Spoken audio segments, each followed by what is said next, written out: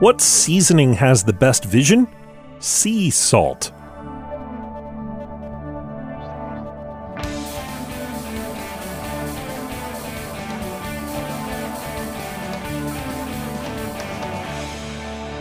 It's time for Cool, Weird, Awesome, a podcast that's salty.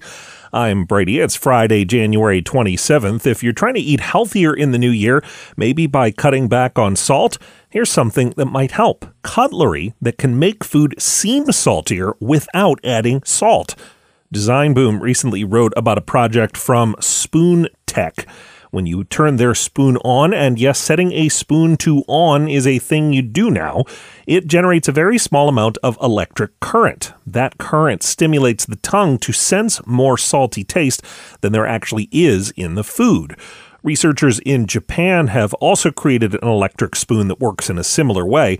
They've also come up with an electric bowl and electric chopsticks. According to their testing, people using the bowl and chopsticks combination thought the food they were eating was 1.5 times saltier than it actually was.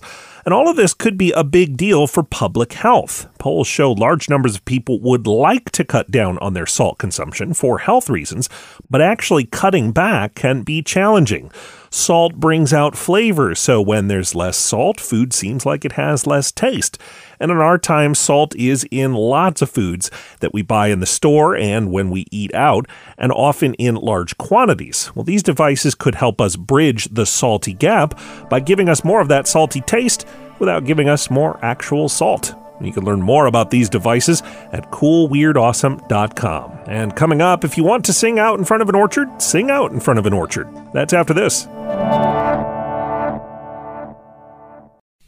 Cool, Weird, Awesome is even more awesome when you listen on a smart speaker. That's what it's designed for.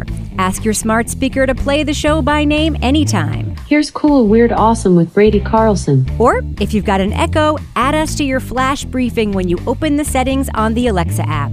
You'll never miss an episode, and you just might make your smart speaker feel even smarter.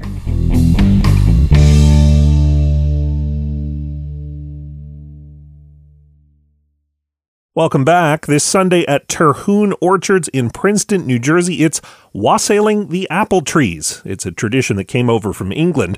People get together in the cold, drink hot cider, and make noise, musical or otherwise, to drive away any spirits that might spoil the New Year's apple crop.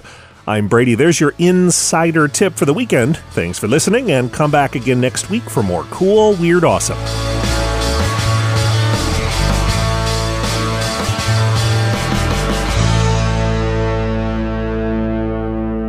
Another helpful Brady Carlson project.